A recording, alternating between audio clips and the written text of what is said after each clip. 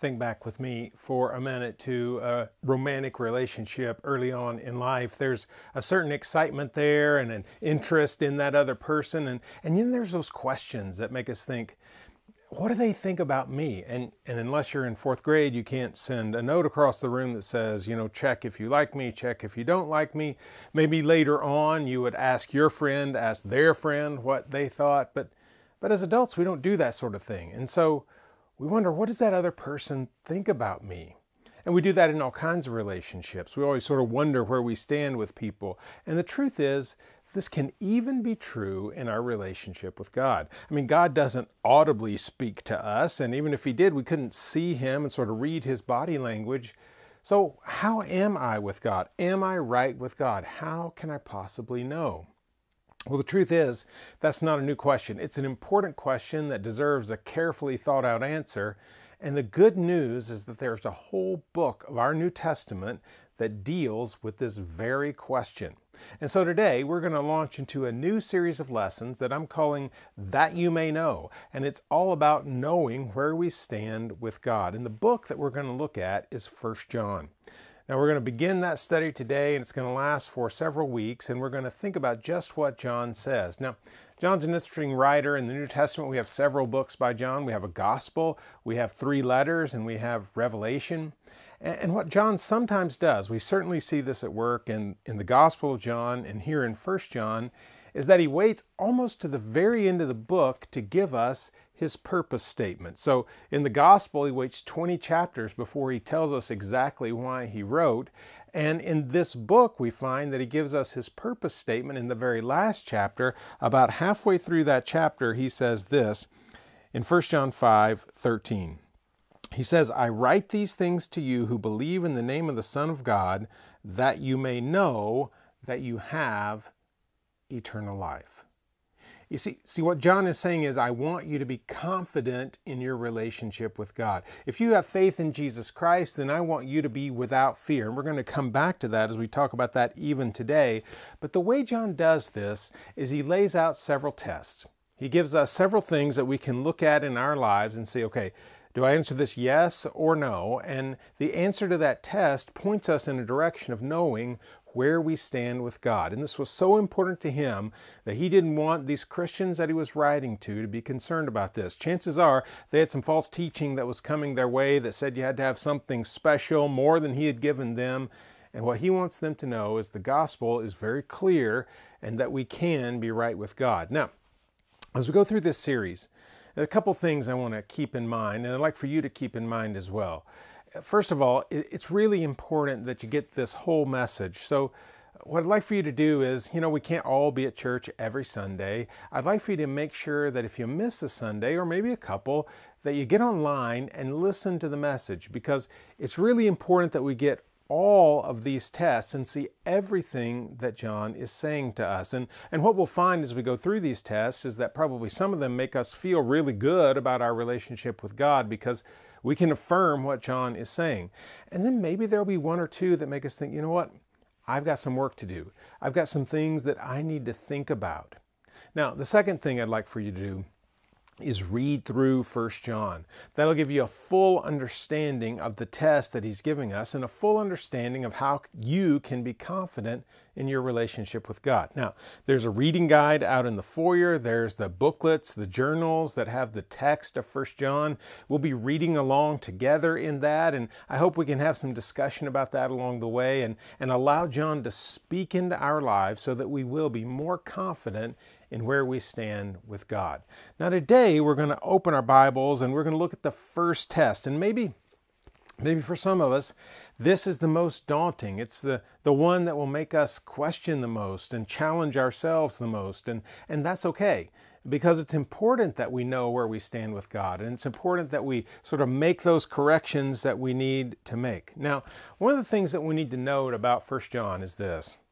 John repeats himself. What he does is he circles back to some of these tests. So he'll lay it out and then maybe lay out one or two more. Then he comes back to the first one. So what we have to do is really group these things together. And so in this series, I'm going to group several different passages together each week. So we'll go back and forth through the letter of 1 John. Fortunately, it's probably just 2, 3, maybe 4 pages in your Bible. So it's easy to get back and forth. Now, our reading guide goes straight through the book, but our sermons are going to skip around a little bit and sort of pick and choose where John talks about specific passages. So today, we're going to start in 1 John chapter 2, near the end of the chapter, to get this first test that helps us know where we are with God. And this is what John says.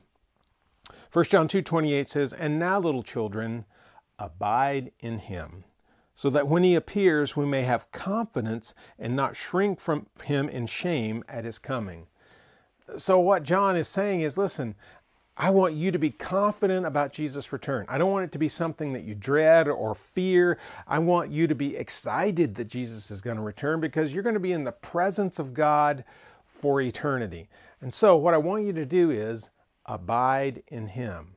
Now, if you read through 1 John, what you'll find is that that language shows up over and over again. John keeps coming back to abide in God and knowing how God abides in us.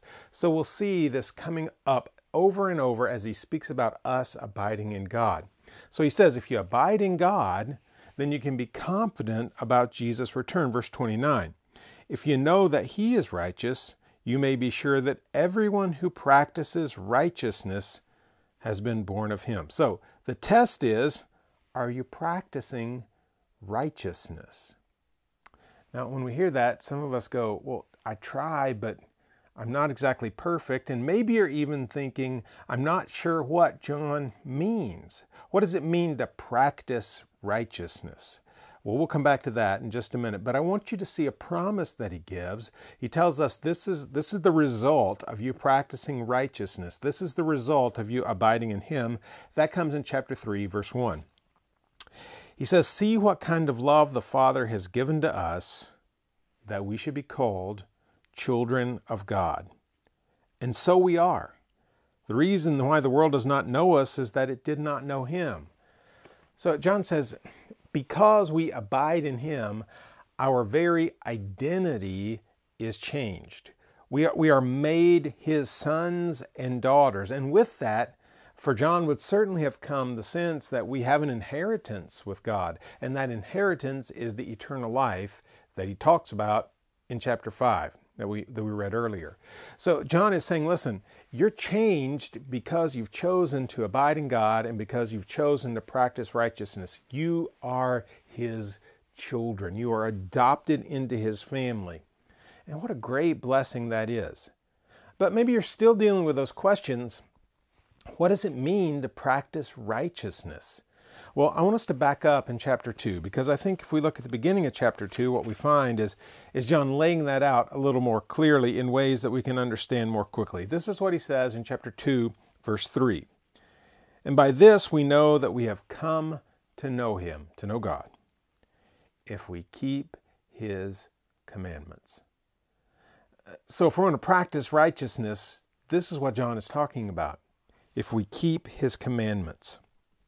He goes on to say, "Whoever says, 'I know him,' but does not keep his commandments is a liar, and the truth is not in him. But whoever keeps his word, in him truly the love of God is perfected." So John says this is all about obeying God's commandments. And what you find is these are not the only 2 places that John talks about this. He talks about obedience as a test of where we stand with God over and over again. Now, here's one of the problems. Maybe you're struggling with that. Maybe you say, well, if this is one of the tests, I don't feel more confident. I feel less confident because I know I'm a sinner. And the truth is, every single one of us are sinners. And John knew that. Okay? If you read through the whole book, and this is one of the reasons I want you to do this, what you find, especially in chapters 1 and 2, is that John talks about God's power over sin and the fact that he can forgive. John is not expecting that we will be perfect, but he is expecting that we're striving to follow what God has laid out in Scripture, what's right and wrong. Okay? And we'll think about how we do that in just a minute. But I want to look at one more verse this morning because I think it's key for us understanding this test, but really understanding the whole book of 1 John. And we find it in chapter 4, verse 18. He says this, "There is no fear in love, but perfect love casts out fear. For fear has to do with punishment, and whoever fears has not been perfected in love." So what John is saying is he doesn't want followers of Jesus to live in fear because God loves us so deeply and He has called us to Him. He has called us into a relationship with Him. And so we shouldn't have fear. Even though we know we're not perfect, even though we know we're sinners, we shouldn't be afraid in our relationship with God. We should be confident. Now, there may be things we need to fix and work on, but we should be confident. Here's how I want to break this down. First, the main lesson for today. Following God means doing what He says. All right? That's what John's getting at. He's saying if you want to be a follower of God, then you've got to do what He says. You got to take that seriously. We are saying, I'm not the one who gets to decide what's right and wrong. That's up to God, and I'm going to subject myself to God. I'm going to allow Him to decide what's right and wrong, and I'm going to pursue that in my life. Second, John knew you wouldn't be perfect. Okay? If we can keep these two things in mind and in balance, I think we'll get the message that John wants his readers and us to take from these passages that we've read this morning. That following God means doing something for Him. It means listening to what He says is right and wrong. Following God means doing what He says. But God also knows we're not going to be perfect in that. Now, I want to follow up this test with 4 questions that I think can help us sort of figure out what it means in our lives and really understand how we can still be confident in God. If we're not sinless, how do we approach this? First question. Do I acknowledge that I am subject to God's commands? Okay, look in your life, and are you in your life saying, you know what? God is in charge. He's the Lord, I'm not. He's the one who decides what's right and wrong. He decides what I should do. Am I acknowledging that I'm subject to God's commands? Am I admitting, listen, what I should do is follow what God says? And the only way to know what those things are is to actually read the Bible. So again, it's going back to God's Word and listening to what He says about what's right and wrong. But the question for us is, this first question is am I acknowledging that? In my mind, am I saying I'm a subject of this king? I'm not in charge. I'm not the king. God is God, and I need to find my place in what He's doing, not for Him to find His place in what I'm doing. Question number 2, am I striving to obey? Not am I perfect, because that's not the question John asks us here, but am I striving to obey? Am I trying to do what's right? So the opposite of that would be, hey, I'm going to do what I want to do. I don't really care if it's what God wants me to do. I don't care if it's right or wrong. I just like it, so I'm going to keep doing it. Okay, where do you fall in that? Are you doing stuff that you know is wrong? You don't care whether it's wrong, right? You're just going to do it anyway because you like it. Or are you really trying? Are you striving to follow God's commands? I mean, that's really important, because if we're totally disregarding, if we're saying, I'm going to do what I want to do, regardless of what God says, then we really need to rethink where we stand with God. Am I really following God, or am I expecting God to follow me? Question number 3, am I willing to repent? Okay, repentance is so important. Repentance says, I acknowledge that God is in control, and I know that I've messed some stuff up, and in fact, I feel guilty about it, but I want to change.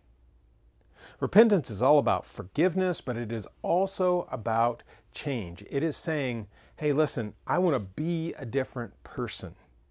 And so if we're truly repenting, then number 1, we're going to be different, but it says, I'm allowing God to be in charge. And I'm striving to do what's right. And when I recognize that there's something wrong, then I want it to change, because I really want to be following God.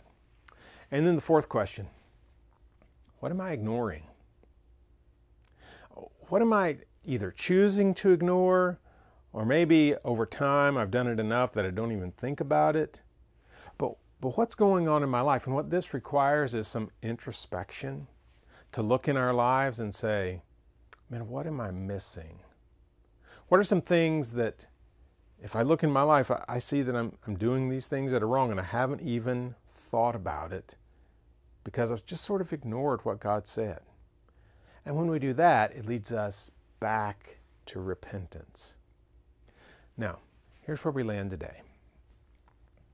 John wrote this so that his original readers and so that we would be confident in our relationship with him. He wants us to look forward to Jesus' return. That's what we read there in chapter 2. He wants us to be anticipating that Jesus will come back because we know we're going to spend eternity in God's presence. As your pastor, I want you to be confident in your relationship with God. I want you to be confident in where you stand with God. And so as we look at this test, maybe part of you is saying, you know what, I try to do what's right, but I have to admit there's some things that they really aren't right. Well, what I want you to know is God loves it when we look in our lives and we recognize, and this is not what I want to be, because that's repentance. And God is waiting for us to return to him. He doesn't like our sin, but he loves us so much that if we identify these places in our lives where we can see, I am not obeying God's commands, I am not abiding in him, as soon as we turn to him and ask for forgiveness and repent and try to make that change, God is welcoming us back. So maybe today you feel really confident because you've looked at these tests and you feel good about it because you're trying to do what God wants you to do. Or maybe today you look in your life and you say, man, there's some stuff that is messed up. God wants you either way, and he is calling you to him. And if you go to him, he is ready to forgive you and ready to make you confident in your relationship with him. So let's just recognize that following God means doing something with what he says. What that means at times is repentance. But let's choose to be confident in our relationship with God by pursuing him. Let's pray together. God, we love you so much, and we're thankful for Jesus and thankful for the lesson that we can find forgiveness in Jesus. God, we want to please you in what we do. We want to pursue you, and we want to be confident in our relationship with you. So God, help us to be the people you've called us to be. We know we can't do all this on our own. We can only do it with your power at work in our lives. And so God, we ask that you would be through your Spirit. And we pray it all in Jesus' name. Amen.